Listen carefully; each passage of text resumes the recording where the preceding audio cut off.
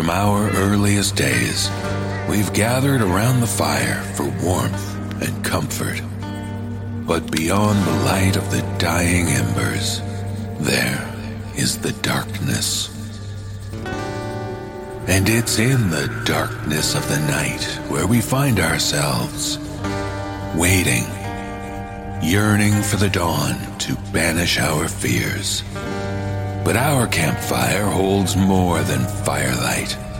For with us, you will hear the tales that make the nightmares engulf you. And you'll dare not close your eyes. Brace yourself for the No Sleep Podcast.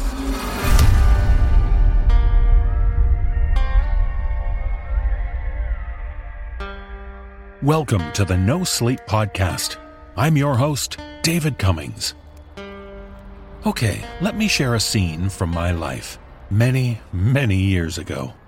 It was late 1979. Yes, I'm old. A 13-year-old little Davy boy is lying in bed listening to the radio when a song comes on. For the first time ever, I heard the legendary chorus of this song.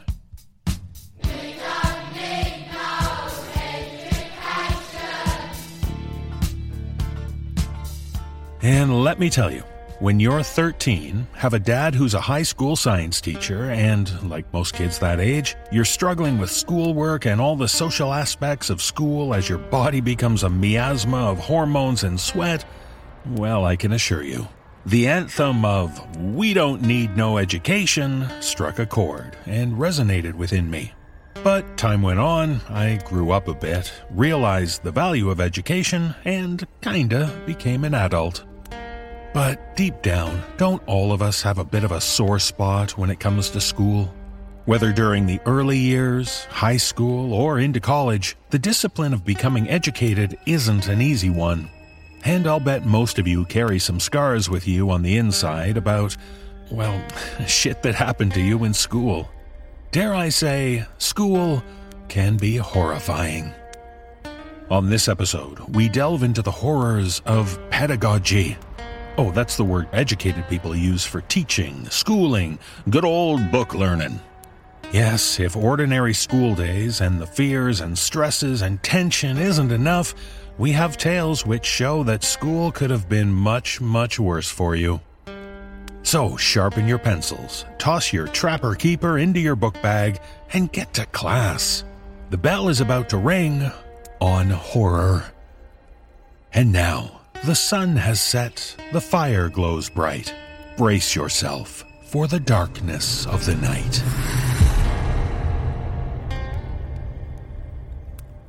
In our first tale, we meet a young man in high school who performs in the school jazz band. Hey, just like me. And when you stay late after school, you might be surprised what you can get up to and into. And in this tale, shared with us by author Jordan Underhill, we learn that this lad's school has a basement, a place he simply had to explore. Performing this tale are Kyle Akers and Atticus Jackson. So do your best to avoid that most dreaded of school punishments, detention.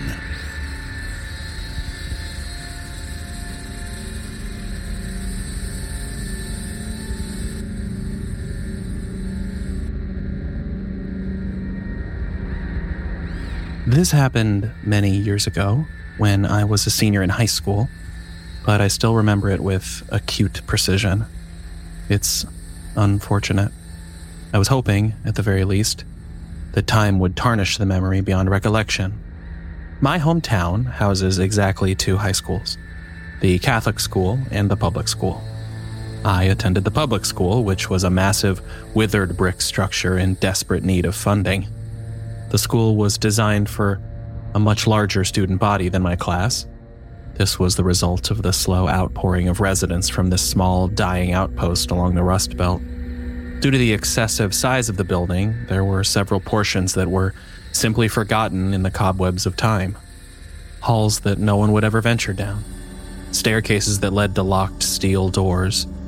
And, most of all, a basement that was dark, dank, and used for storage. Despite being relegated to storage, mostly for old computers once the administration finally secured funding for an upgrade that only put us a decade behind everyone else, the basement was a labyrinth of former classrooms.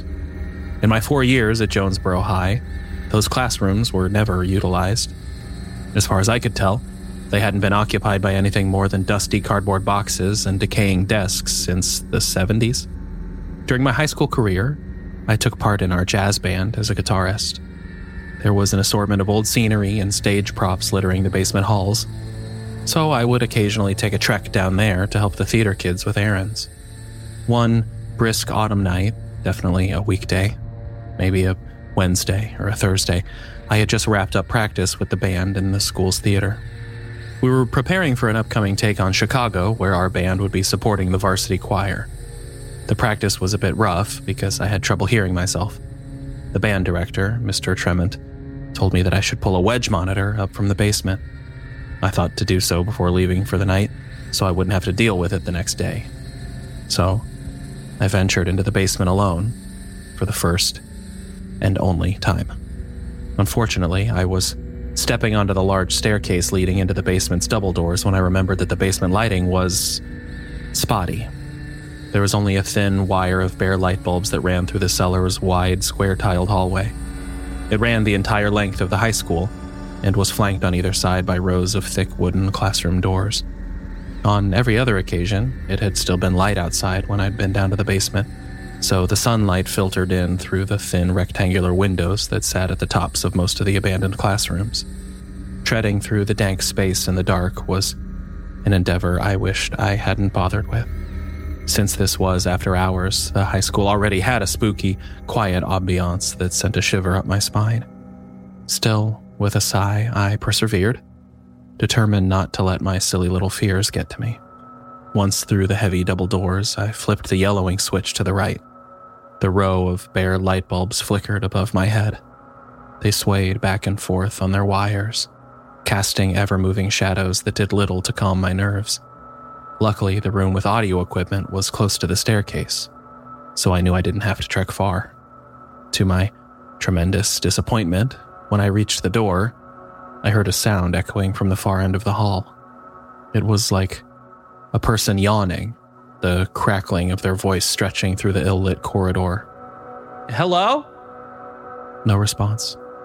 I still didn't know what possessed me to do it, but I walked towards the sound, moving further down the hallway than I had ever traveled before.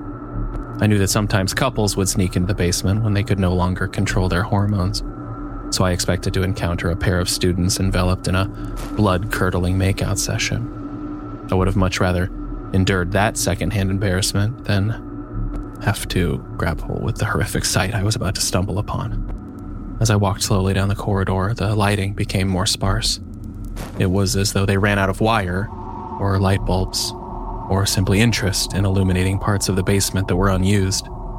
I kept a small flashlight on my keyring, which I pulled out as I drew further and further from the double doors.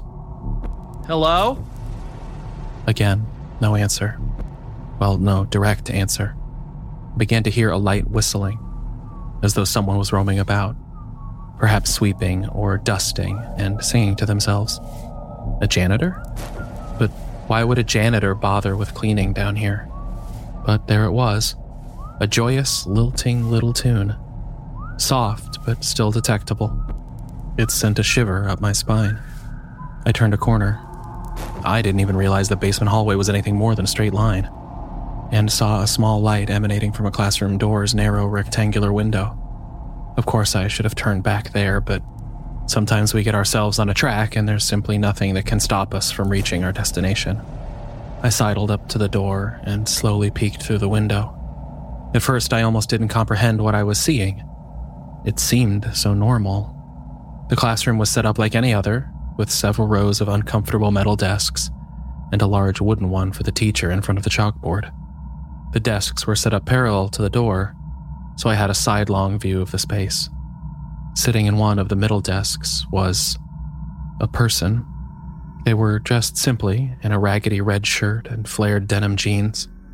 Their hair was a long, dirty blonde that obscured their face. They sat straight and still, as if they were paying close attention to a lecture.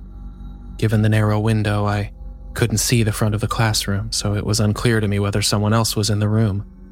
Of course, this wasn't normal. Why was someone down here? Were they the one whistling? They appeared quite still, both hands planted firmly on the rickety desk, grasping the sides. I pressed my face against the glass out of curiosity, squinting my eyes to get a better look. The light appeared to be coming from a lamp on the teacher's desk, of which I could only see the corner. But as my eyes adjusted to the darkness, it became clear to me that something was very wrong with this person. They looked emaciated.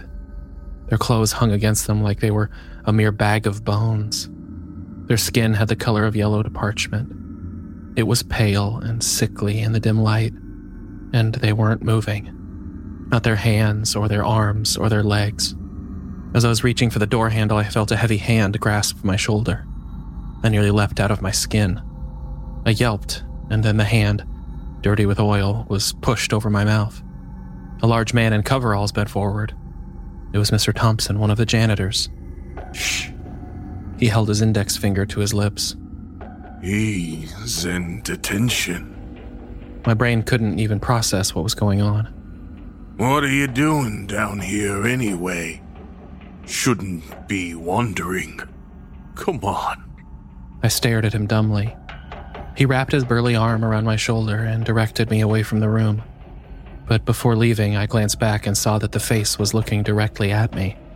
The eyes were hollow, the mouth wide open and empty of teeth.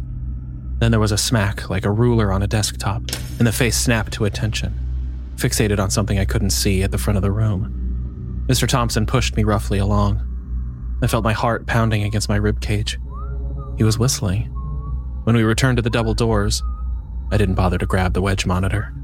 Mr. Thompson looked me hard in the eyes. Then he gazed down the dark basement corridor. Detention. He said it matter-of-factly, as if it was an adequate explanation. Don't want to end up down there. He grinned and pushed the door open, ushering me through.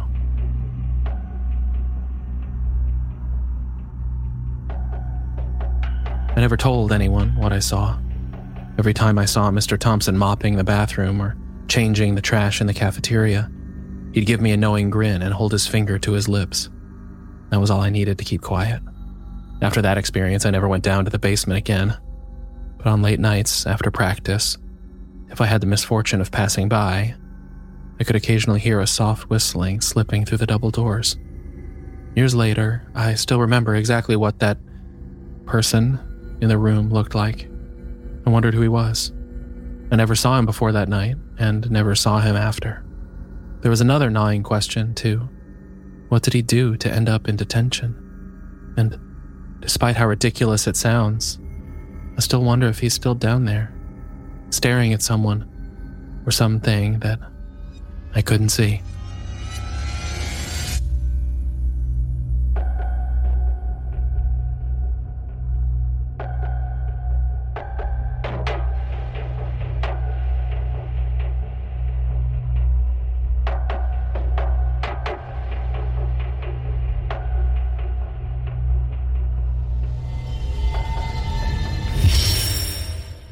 Pencils down, but just for a short word from our sponsor. For ad-free extended horror content, go to sleepless.thenosleeppodcast.com. School days. I loved classes like music, history, and a bit of science. But you know the course I wish they had taught us? Personal finance. Learning the best way to keep track of your money is an important skill. And if you don't have a PhD in economics, you'll be glad to learn about Rocket Money. When I was in school, the days of subscriptions for apps and streaming services were decades away. But today, it's not easy to know exactly where your money is going each month. That's why I love Rocket Money. I no longer have to see a service renew for another month or year and moan, I meant to cancel that sooner. Rocket Money makes it easier to take control of your money. You see, Rocket Money is a personal finance app that finds and cancels your unwanted subscriptions, monitors your spending, and helps lower your bills.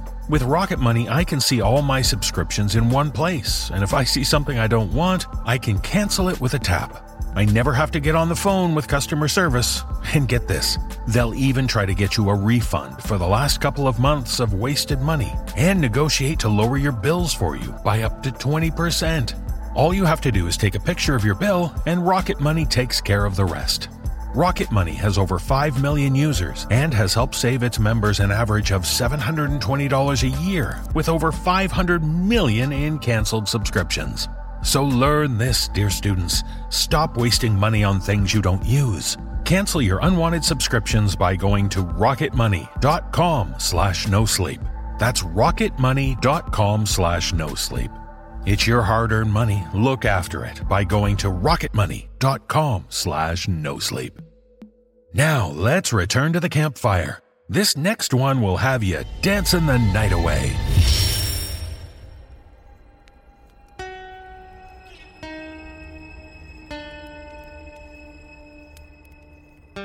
When it comes to the horrors of high school, for many socially awkward teens, their blood ran cold at the sound of those dreaded words, senior prom. But in this tale, shared with us by author R.E. Frank, we'll hear about an event that will probably make your senior prom seem like the most wondrous dance ever. Performing this tale is Jeff Clement. So get your fancy duds on and ask someone to be your date. But you'd better hope you don't end up saying this afterwards. Mom, something kind of bad happened at my senior prom.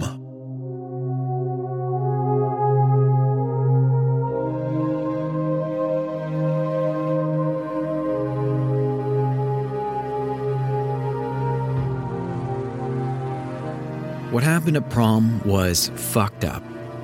I was only involved insofar that I was there, but so was basically everybody. I missed the boat on getting a date, so I went with some of my boys from the team. I wasn't thinking about Parsley Martin and her wire hair and buck teeth. If nothing had happened that night, I would have finished up spring at Tremont Creek High School, swung a killer senior batting average, and then gone on to college without ever sparing Parsley Martin another passing thought. She went to prom in this gorgeous lime green dress. But who cares? Tons of girls went to prom in pretty dresses. I wasn't paying attention until she asked someone to dance. Everyone assumes he went to the dance floor with her because he felt bad or because he couldn't think of an excuse fast enough. I have no way of knowing for sure, but some nights I wonder if he said yes because of the way she asked him. Maybe her voice was really soft, almost guilty. Maybe she said it like she already knew he'd say no. Or maybe he just couldn't think of anything else to say besides, sure, okay. I remember they were dancing, kind of on the edge of the mass. His eyes kept darting to the cafeteria tables rolled into the gymnasium, where his friends were scratching block letters into the cheap plastic tablecloth. You know, the ones thinner than a condom.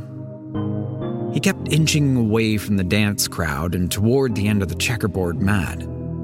Parsley kept her hands on the shoulders of his Macy's suit jacket and let him lead, 1 inch at a time, towards his friends.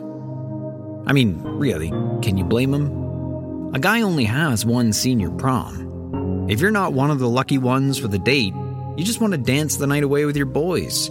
Right on the bathroom stalls, maybe break into classrooms and leave surprises for teachers you hate. It's what I would have been doing that night, elsewhere on the basketball courts. Competing to see who could grab the basketball rim and which losers could only reach the net. I think about Parsley a lot. When you hear a scream like that, even if it comes to you through a vaulted gymnasium ceiling, even when it comes over today's hits radio, over the exhausted motor of the light-up disco ball, it doesn't leave you quickly. I think about Parsley and that scream most nights when I'm making dinner, biking to and from work, trying to pay attention to some video my aunt sent me on Facebook. Her scream sits in my head as a constant current of sound. Here are the types of things I ask myself when I'm listening to that scream. Could I have done anything? By then, was there anything I could have done? What could I have done? And I mean from the beginning. I mean 5 years old. We went to school together since kindergarten, you know. Field trips to the dinosaur museum and library reading time and trading snacks under the cafeteria tables when the teachers weren't looking. Peach fruit cups and mini chocolate chip granola bars and Oreo 2-packs. I didn't run. Not everybody ran, you know. Tons of people just stood and watched. People other than me.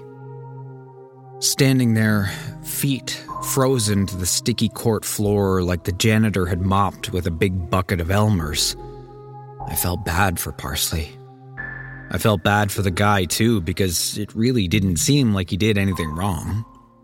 He danced with a girl who asked him to dance. The dude didn't scream. I thought it was brave of him not to scream. Since then, I've overheard people say he went into a state of catatonic shock. I mean, it's not like he went to prom that night expecting to see his arm hanging off by a flap of skin and a few exposed rubber band muscles in his forearm. The next part I remember very clearly. Afterwards, everybody told me I was crazy, but I was closer than anybody else. I was standing right there. I know what I saw. She looked down at me, and her face was gray-white, like polluted snow. Either side of her mouth was stretched out. Electric blue spiderweb veins pushed the skin, pulsing like they were trying to break through. She saw me, and she smiled at me. Almost like she was sorry. And here's where no one believes me. Not the school, not the police, not my parents. She didn't have any teeth. In the pictures her parents took before prom, Parsley had teeth. The photographer didn't happen to catch any photos of Parsley at prom, but her dance partner saw she had teeth when she asked him to dance. So that's what I want to know. Where'd her teeth go? I'll tell you where her teeth went, even though I was the only one close enough to see, and now everyone thinks I'm being a freak for attention. But it's real. I swore it in court, and then got laughed off. He was standing too close to her, so he didn't see it until it was too late for his arm. He heard it, though. I bet he heard the sound of fabric tearing and just had time to wonder what the sound was before it bit into him. When he fell, I saw it. A rip in the glossy fabric of the dress across Parsley's ribcage. The whole front of her gown was smeared with blood. Some parts pulpish and black. The consistency of ripped up jellyfish and the color of octopus ink. Her skin was peeled back, and the bones inside were broken and slanted, ribs twisted into a jagged, snapping jaw. Her teeth were lined up between shards of bone, sharp and damaging, and with the bite force of a crocodile. You spend your whole life thinking you live in one type of world. And then, in an instant, in the amount of time it takes for a mouth to bite, you find out you were all wrong. And then, in 2 days, that's how long they kept him in the hospital, just 2 days. I mean, he was ripped into by a girl's ribcage, and they didn't even keep him to see if he was poisoned, if the teeth were contaminated or possibly contagious. Did the doctors know more than he did? At the time, everyone seemed to know more than he did. The hospital released him. His mom was silent through the whole ride home, like he was the one who did something wrong. He had to go back to school the next Monday, even though he couldn't play his senior season because he couldn't swing a bat. And what did he do after he graduated, huh? Someone should call the guy and ask him, because I sure as hell don't know. Parsley got into MIT and Johns Hopkins, plus about 100 safeties. She didn't go, of course. She never walked out of our high school gym. She bled out in there, looking right at me. I was staring at those teeth while her blood and mine mixed on the checkerboard mat. People still discuss the Parsley Martin case on internet threads and reference in conventions and write about it in books by independent publishers. And this guy, the nobody she asked to dance, no one even knows his name. Under 18. Parents kept it out of the press. It wouldn't be too hard if someone wanted to find out. Somebody who was at prom would know.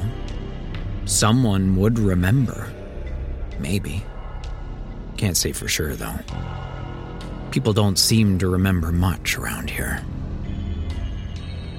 I can't help but wonder why she chose him that night.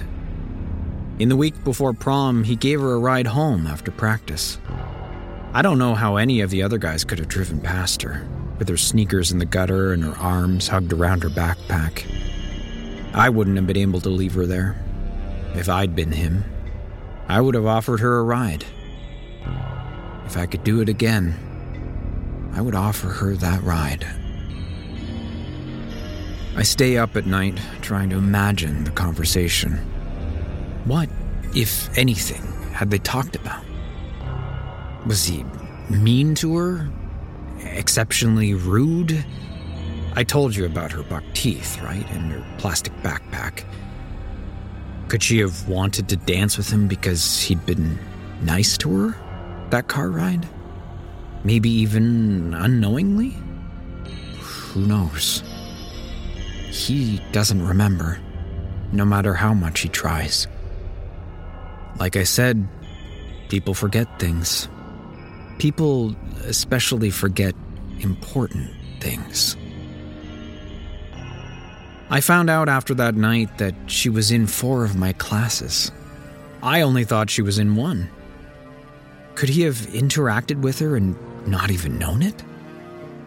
Unsure. He can't ask her anymore. Whoever that dumb guy was, I bet he regrets it all now. I bet he sits on the floor of his bedroom and replays every bad thing he's ever done in his life. I bet he thinks about Parsley Martin and those snapping teeth all the time. He leans out the bathroom window, smoking cigarettes, tries to ignore a fresh pain in his arm. He watches red-headed woodpeckers consume fallen trees in the corner of the yard. I bet he wishes he could be consumed too, wherever he is.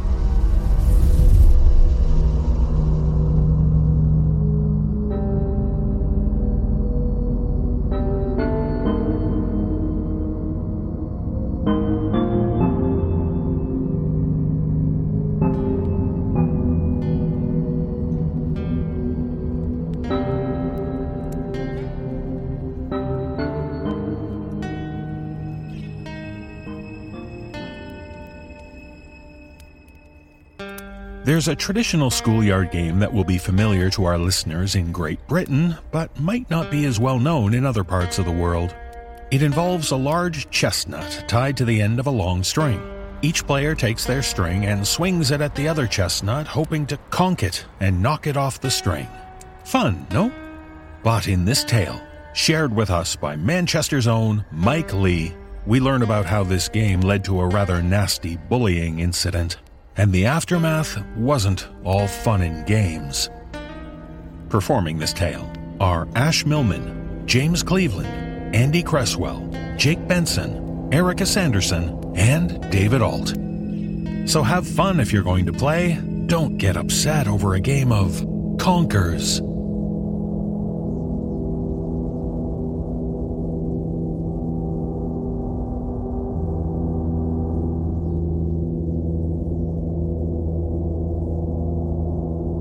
Robert didn't know what time of day it was.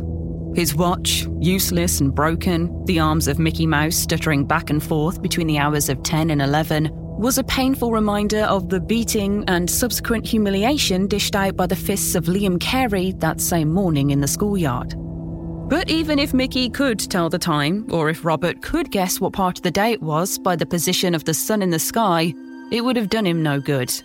The trees this deep in the woods were thick and gnarled, angry with their isolation.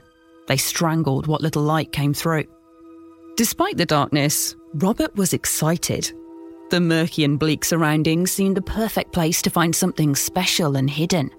To him, the lack of light was small penance, for the absence of sunshine also meant there was little chance he would bump into other wanderers, other seekers of the prize his granddad had told him about. Aye, that's where it is. Deep in that neck of the woods. Neck of the woods. That phrase had always tickled him, especially if his granddad or another local said it. For Robert was not a local, and the thought that the woods had a neck also meant the woods had ankles, knees, and toes. City people never said things as cryptic or colourful as that. They were too busy flicking through their papers on the underground to get to the sports page, too eager to finish their crosswords or jumbles before the next stop at Paddington Ridge or Bailey Moss. But as Robert trudged through the forest and its deepening gloom, waving away another bramble before it caught his cheek or slapping at another abnormally large fruit fly, he wondered if the locals were right to stay away from this neck of the woods. Everywhere he turned, the surroundings seemed stifled, oppressive, as if unseen forces were crippling the trees overhead, bending them into malformed and garish shapes. He shuddered at the thought of what might be hiding in the undergrowth or dangling from the branches above, waiting to snatch him up. Robert took a moment to quell his imagination and steady his quickening pulse. He reminded himself what he was doing in the wood and why he had journeyed so far off the beaten path and trusted trail. His resolve hardened, but only slightly. It had to be around here somewhere. Robert had followed his granddad's instructions to the letter. Go past the gully, then further along until the water runs foul. You'll know you're in the right place, lad. If the flies don't get you, the smell will. And Robert's granddad had been right. The smell was the first thing he noticed. A stale sweetness hung in the air, the aroma ripe in a way that only spoilt fruit feasted on by creatures with more than 4 legs could make. Aye, lad. Follow the water till it runs like mud. There is a tree that gifts the best conkers, my boy. A horse tree that never sees the light of day, feeds on all manner of creepies and crawlies. Drops conkers that weren't meant to be played with. Unnatural things like that should be left well alone. Unnatural. Leave well alone. These were words that sung to Robert's ears. Unnatural and forbidden meant dangerous. Dangerous meant he could use it. Use the conker against someone like Liam Carey. No one would suspect something as innocent as a conker. The plan was perfect. Robert smiled and swatted at another fruit fly, the insect splatting rudely against his cheek. The overripe smell he'd gotten accustomed to returning with a rancid vigour as he came across a gully. Across the gully, follow the water till it runs like mud. That's what his granddad had said. Robert quickened his pace. He needed to find that tree. A few foul odours and persistent insects weren't going to stop him. Payback is what he wanted. Payback from losing his parents in the crash. Payback from having to leave his home, his friends. Payback from having to move in with his crazy granddad who smelled like beetroot and silk-cut cigarettes. And more importantly, payback from the mid-morning beating the youngest of the Careys had handed out after Robert had bested the boy at an innocent game of conkers. Robert followed the pungent smell that ran along the dwindling vein of muddy water until the stream ran dry at the base of a most peculiar-looking tree. There was no doubt in Robert's mind that this tree was the one his granddad had told him about. The horse tree stood crooked, as if exhausted. It appeared malnourished and dwarfed by the other trees surrounding it, the branches of its siblings smothering it, keeping it away from the precious sunlight. Robert looked on at the tree. The leaves were not a luscious green or rich brown, but an off yellow and purple, the colours of corruption. With no sunlight to feed it, the horse tree sapling had survived on nothing more than the foul water that ran to its base. Water filled with the bodies of dead insects and whatever else perished in the slow stream that crept through the heart of the wood. Robert felt pity for the horse tree and placed his hand tenderly on the trunk, as if consoling it. As soon as he did, he regretted the gesture almost immediately. The bark was greasy and gave off a rank, noisome odour. He sniffed at his hand and pulled away in disgust at the sharp tang that coated his fingers. Robert wiped his hands on his school trousers, relieving some of the stink. Patting himself down, he reminded himself why he was there. It was not the bark of the tree he sought, but the fruit that the tree bore. Robert craned his neck and looked up at several spiked orbs that dangled from the branches of the tree, just out of reach. The conker shells were larger than any he'd seen before. His heart pounded with the possibilities. Payback. He looked around for a stick or fallen branch, anything to knock or strike at the spiked shells suspended from the tree. Failing to find anything, Robert tried climbing, but the slippery substance coating the trunk would not let him get a grip or foothold. Robert cursed and kicked at the horse tree. After 4 or 5 hefty kicks, he stopped, his big toe beginning to throb and swell inside his school shoes. All tree trunks are hard, stupid. He shook his foot, trying to shoo away the pain. Robert cursed the tree as the feeling returned to his foot.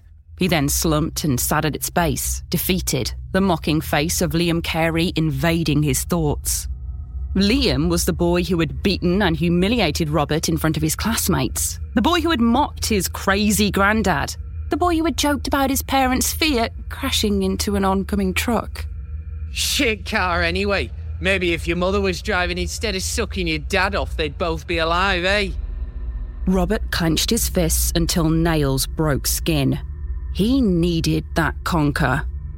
A rush of rancid air blew through the wood, its direction flowing towards Robert sitting underneath the horse tree. Then, as if answering his prayer, a conker fell from the bough of the tree, startling him to his feet. Robert took a moment and studied the fallen fruit, fascinated, the horns adorning the shell bent and razor-sharp. You could have killed me.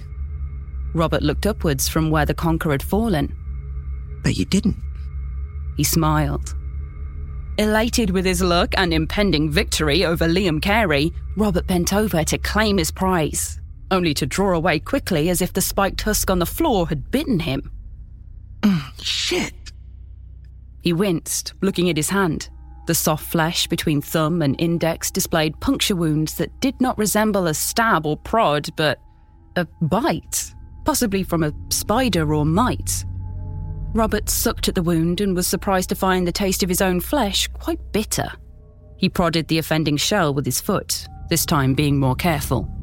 Surely an insect of some sort had been caught slumbering, attached to the underside of the conker, and it was that insect that had bitten him, tasting his blood before scuttling off into the undergrowth. Robert scratched at the bite, an angry two-headed lump rising from his flesh. Ouch. He interrogated the conker with a curious stare.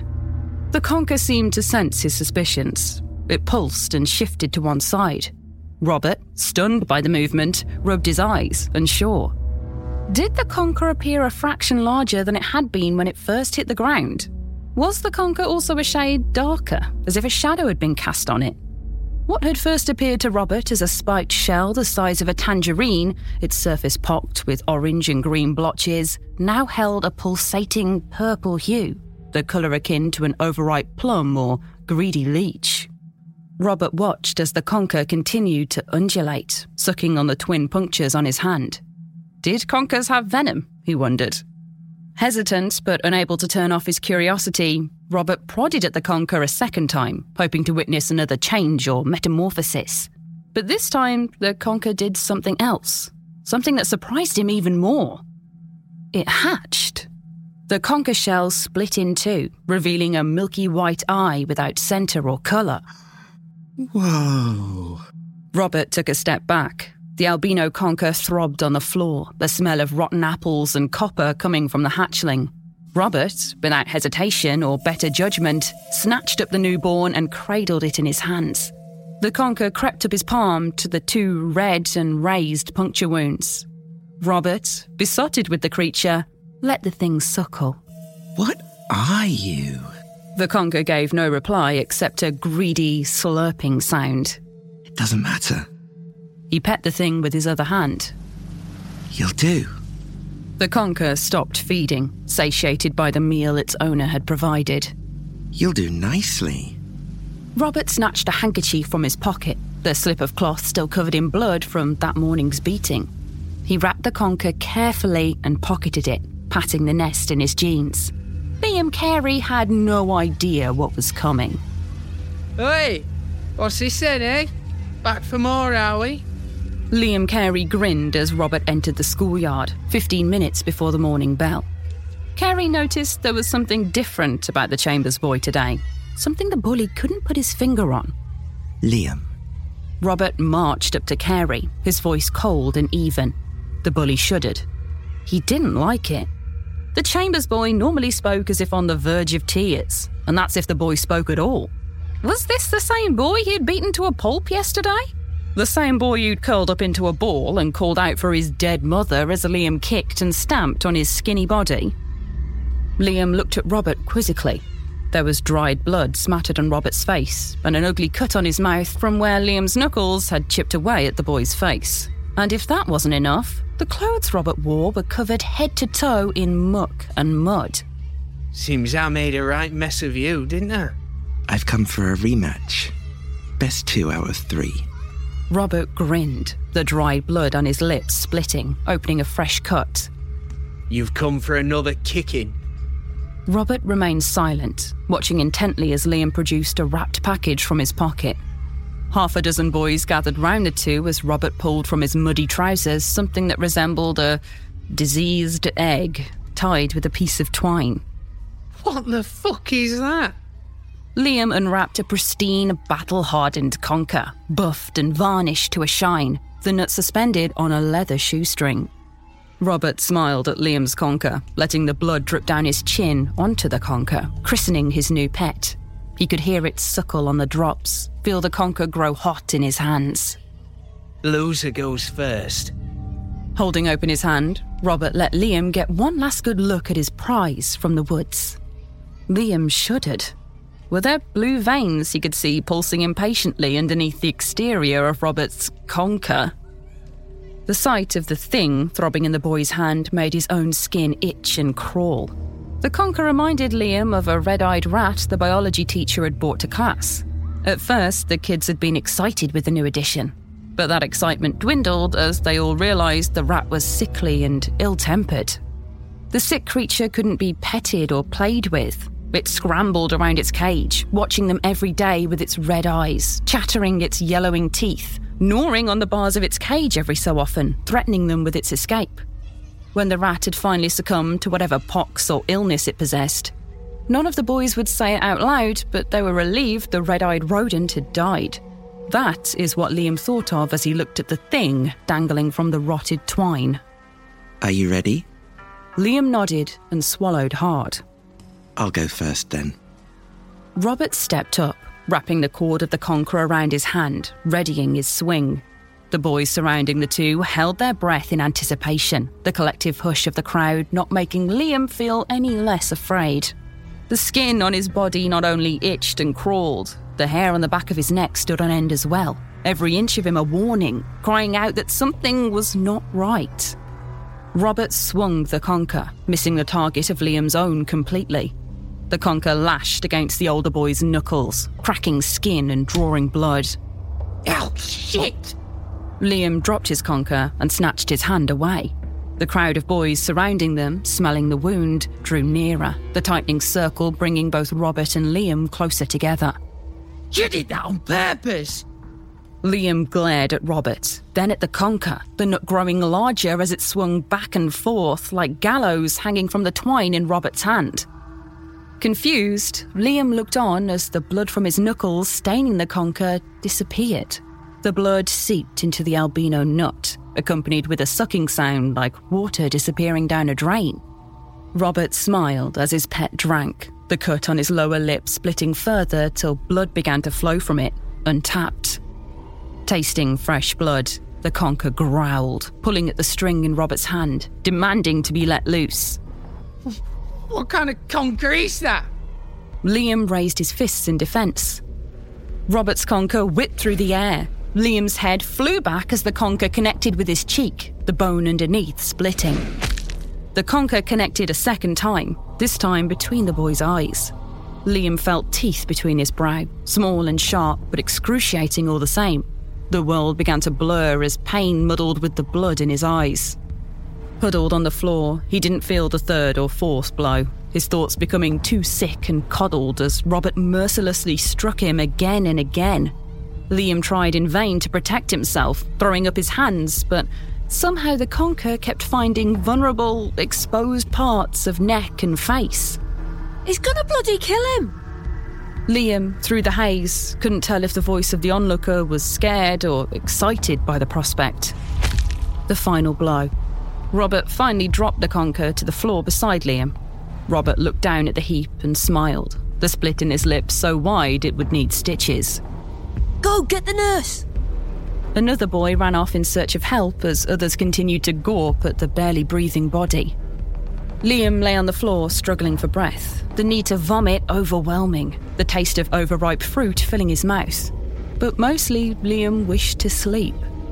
With his eyes slowly swelling shut, he could just about make out the shape of something rotund and leech-like crawling towards him, the white slug so careful not to be detected it moved at a snail's pace. Liam tried turning away from the wretched thing, but the most he could manage was to shift from his side onto his back. Maybe he could stop the thing getting to his injured face or crawling into his mouth. At the very least, he wouldn't have to watch it slither towards him. Liam retched, feeling tiny wisps of hair prod and poke the side of his face. He shuddered, once again thinking of the rat in biology. The tiny hairs tickled his hot and bloodied skin until it stopped searching, finding what it was looking for. The opening of his ear. Liam tried screaming as the thing burrowed, but the pain he felt stole the last of his breath until he finally got his wish and fell asleep. What is the meaning of this? The welcome authority of an adult split the gathered crowd.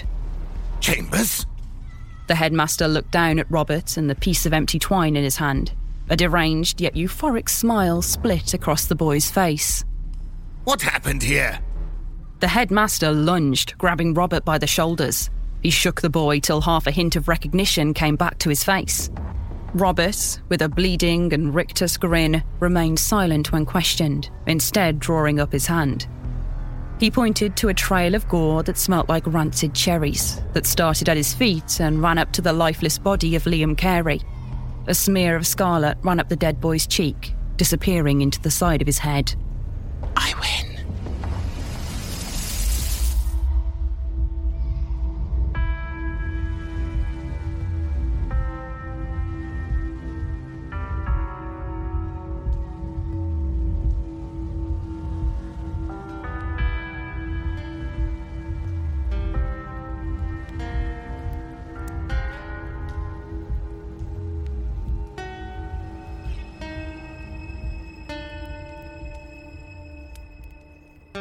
If your memories from your school days include a horribly traumatic incident, you'll likely have worked hard at dealing with that trauma, if not trying to forget it altogether. But in this tale, shared with us by author Saz, we learn of not only one horrific event, but the multiple other events it inspired. Oddly enough, not as traumatic as you might think. Performing this tale are Matthew Bradford, Mary Murphy, and Danielle McRae. So if you have to recall a terrible event, try to remember it accurately. Otherwise, you're just dealing in revisionism.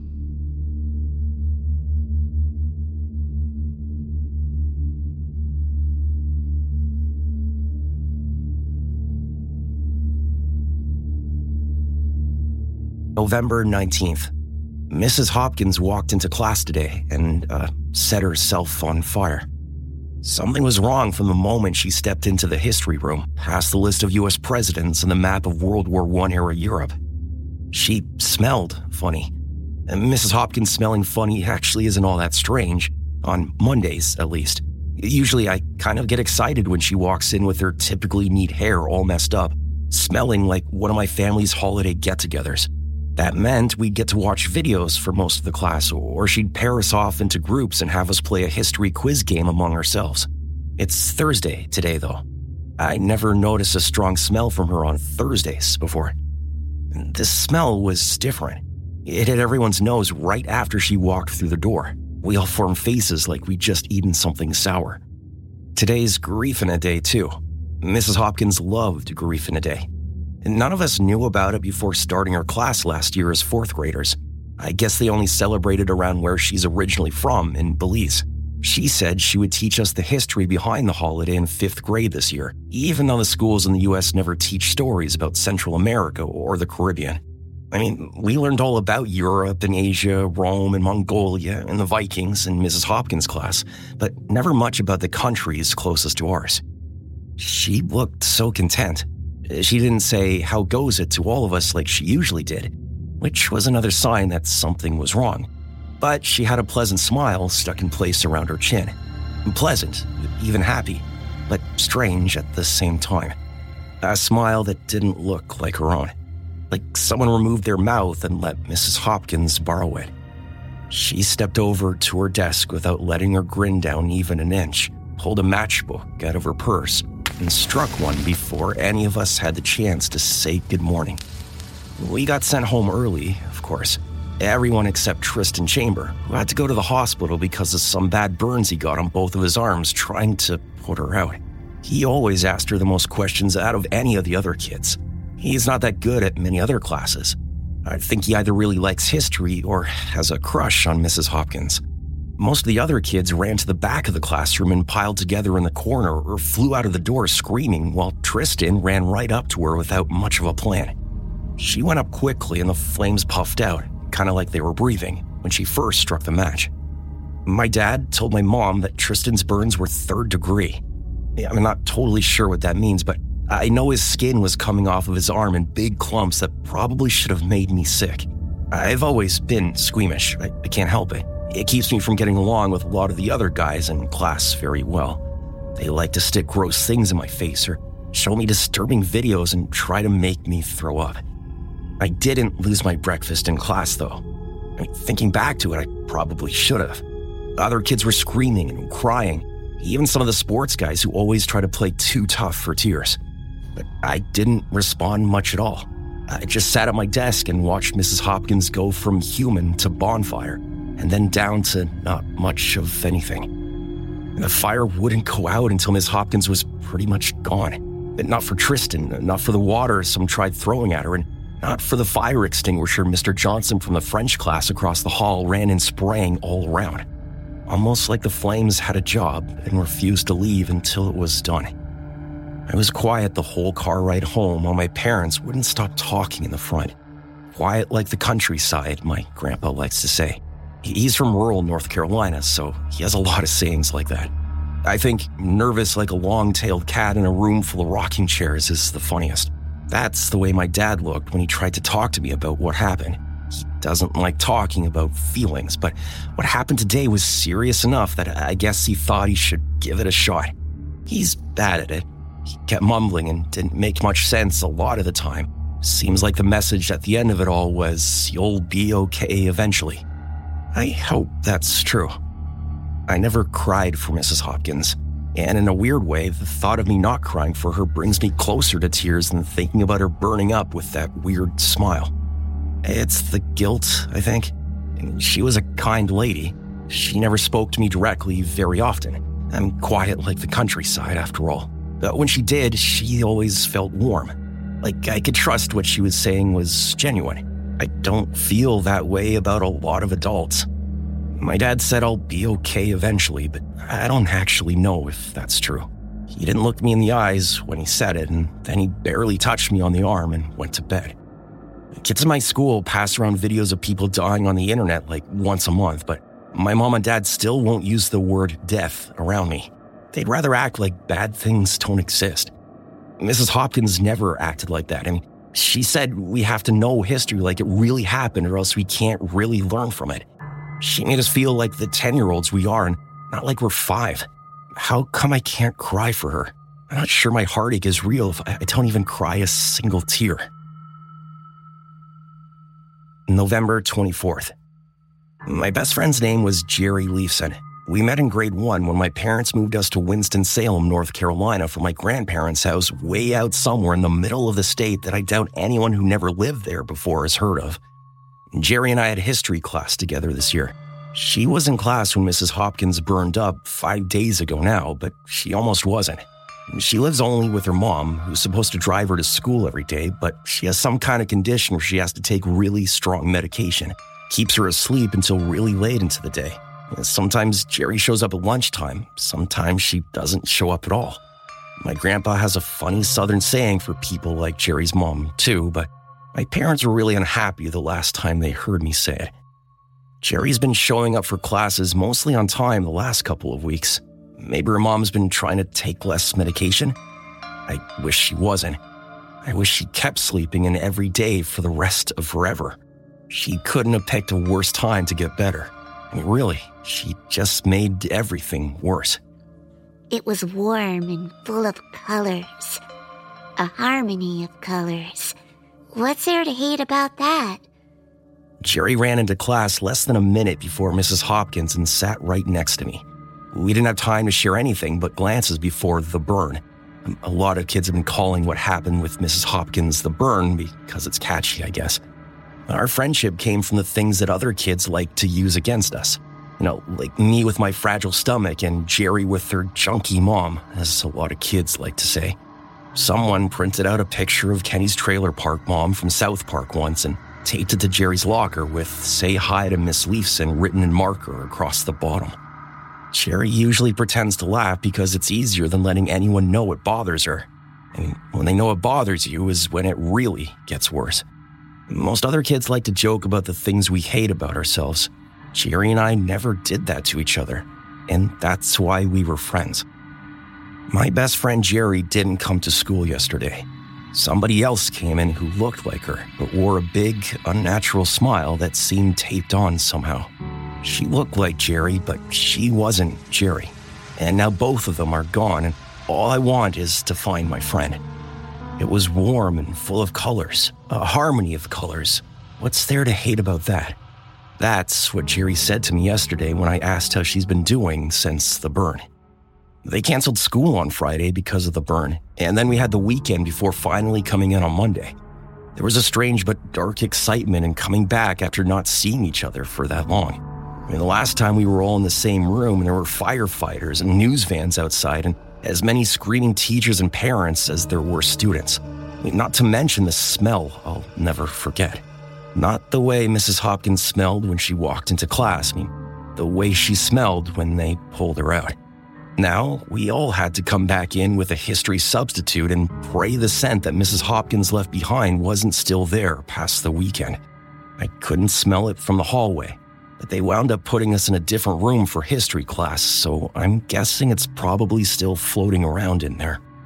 I thought Jerry would be the one person I could have a real conversation with about what happened. Some of the other kids, like Austin Behringer, was already making jokes about it. And he was telling third graders if they said Hopkins, Hopkins, Hopkins 3 times in the mirror, that she'd appear behind them and set the room on fire. He always makes dark jokes that never sound much like jokes to me. I think he has to because he doesn't have any other personality traits people care about, and he really likes the attention. All press is good press isn't a Southern saying, I don't think, but still something my grandpa says. A bunch of adults wanted to talk to me about how I've been feeling. My parents and the principal and some grief counselor they assigned to talk us through our shared trauma. I don't like opening up to any of them, though. They smile and nod, but I don't think they hear me. I'm not sure how to describe it. They listen, but they don't care. And I know I shouldn't say that about my parents because I'm sure they care. But sometimes there are just things that only friends my own age will understand, not my parents. Jerry hears me, or at least I thought she would. She didn't, though. She couldn't stop focusing on what happened, but entirely in the wrong way. She smiled like the burn was a memory of a happy birthday party. It made me want to smack her like they do in the movies when someone is distracted and needs to come back to reality. I don't understand. What are you thinking about? I said, thinking Jerry and I must be talking about different events. What do you think she was thinking about? Jerry looked out our substitute history room toward the door of our former history room. I didn't say anything back. It was settling in with me that we were somehow talking about the same thing, the burn. I started to see the reflection of Mrs. Hopkins' smile on Jerry's face. They both borrowed new mouths for smiling from the same person, or the same thing. She was so happy, wasn't she? She looked comfortable. There must be something beautiful about that feeling. Right there. This was the moment I finally started to cry. Not because of Miss Hopkins or even because of Jerry. I think my brain just didn't know how else to respond. I don't think other 10-year-olds have to deal with things like this. My dad says I'm not supposed to have much responsibility until I'm a lot older. Everything feels like it changed overnight. I wouldn't have told you I lived in a perfect place last Wednesday, but now I feel like I did. I feel like Winston-Salem's been replaced with one of those blown-up cities I see on the news before my mom changes the channel when she sees that I'm paying attention. I don't understand the way everyone's acting. I don't understand what Jerry was saying. There's nothing else for me to do but cry in this foreign place I've come to, so I ran out of the history room and I cried. I didn't get in any trouble for missing history. We're allowed to get away with those types of things at the moment, I guess. Someone less inclined towards rule following might take advantage of that, but I just needed to hide away from Jerry and the grief counselor they sent looking for me when someone told the substitute I ran out bawling. Jerry didn't come to our next class. Someone said they saw her peering through the small rectangular window at the old history class with a wide grin on her face like a parasite, and that's the last time she was seen alive. We were sent home early again, but this time with no warning and no explanation. Then they held an assembly this morning to tell us that Jerry went to live in heaven with Mrs. Hopkins. They didn't say why, but the word got around fast. She snuck into the school cafeteria, turned on the industrial oven, and climbed inside.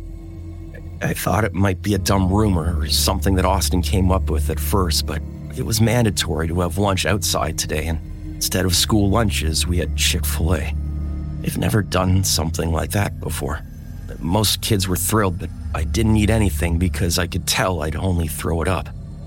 Some days it comes out of nowhere, some days I just know.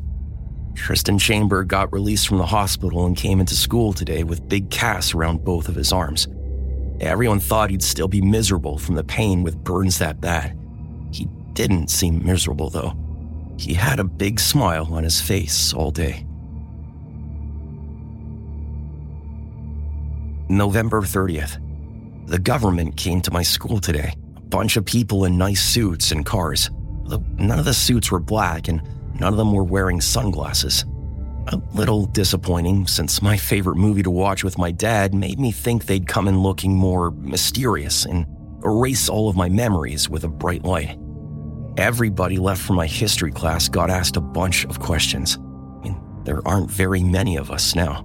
Tristan Chamber jumped in his family's Thanksgiving bonfire pit last Thursday. They said it wasn't even that big of a fire, but no matter how much they ran the hose or stacked blankets on top of them, that the burning just wouldn't quit until there wasn't any difference between Tristan and the rest of the ashes in the pit. Austin Behringer, he covered his bedroom in gasoline and lit himself up on Instagram Live. He said Hopkins, Hopkins, Hopkins 3 times into the mirror on his wardrobe before flicking the lighter. He smiled until his phone melted and the stream went dead. And that's why the government came into my school today. Apparently, that video's been making the rounds on the internet, and now there's people all around the country going down in flames while borrowing that same smile from whoever is doing this to all of us. And then the news even said someone in Brazil lit themselves on fire yesterday, although they're not sure it wasn't some kind of political protest. The self-immolation epidemic is what they're calling it, but we still call it the burn. It just has sequels now. There were only 9 kids, including me, left from my class to interview. There should have been 10, but Dana Carterson didn't show up today. Any other time, we'd assume she just had a fever or something, but that's not what we're assuming anymore. Now there are only 5 of us. They took 4 kids away for further questioning. And if Austin was still here, he'd probably say they're going to put probes up their butts or something. Is it strange to start missing someone I always thought was kind of a jerk? Things would just feel more normal if Austin was here saying mean things. It would feel a little more like it did 12 days ago. 3 of the kids they took away had big smiles on their faces from the moment they showed up at school. The 4th one, Everest Jane, his real name is Sam, but he's half Nepalese, so we've been calling him Everest since we learned about it in world geography. He wasn't smiling, but he was probably going to start soon. He told me he was cold while we sat in the hallway waiting to get questioned by the kind of scary government people. Austin isn't cold, I bet.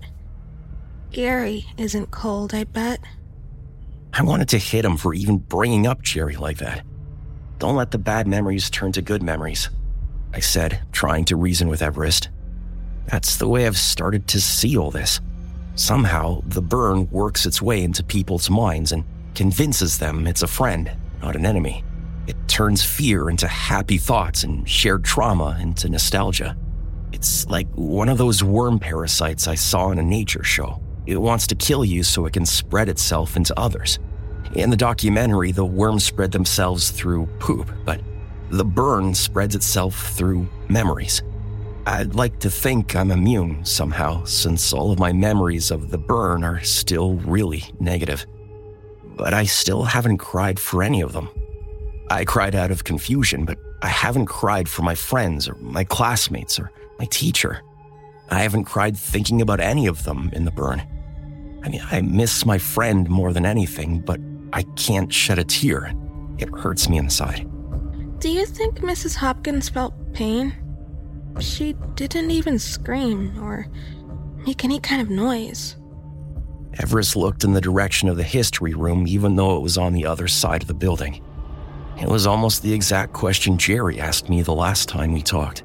The government people must have picked up on it too, since Everest got taken away along with 3 smiling kids.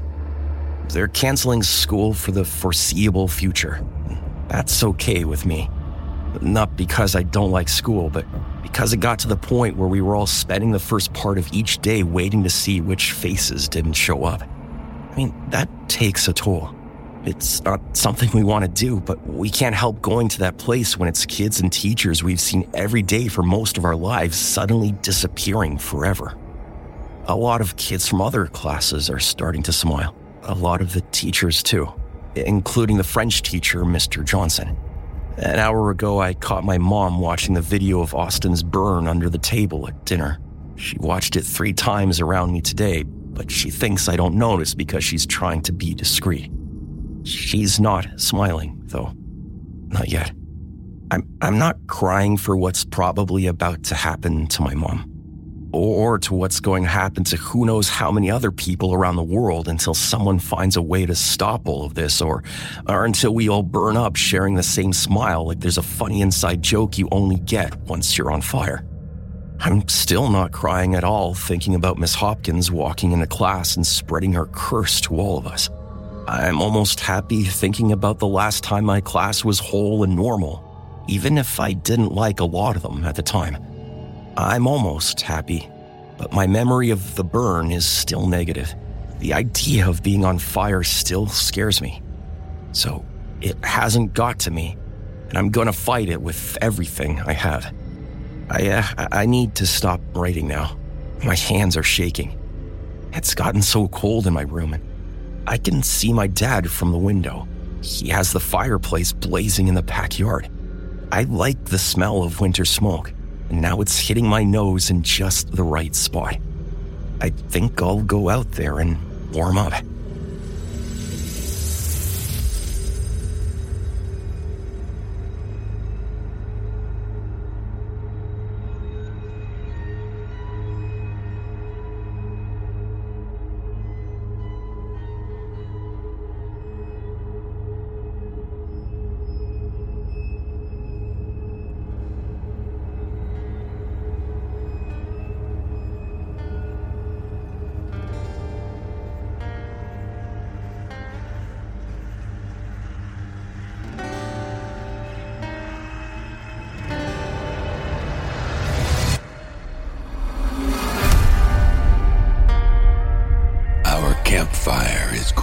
dim, and the light of dawn approaches.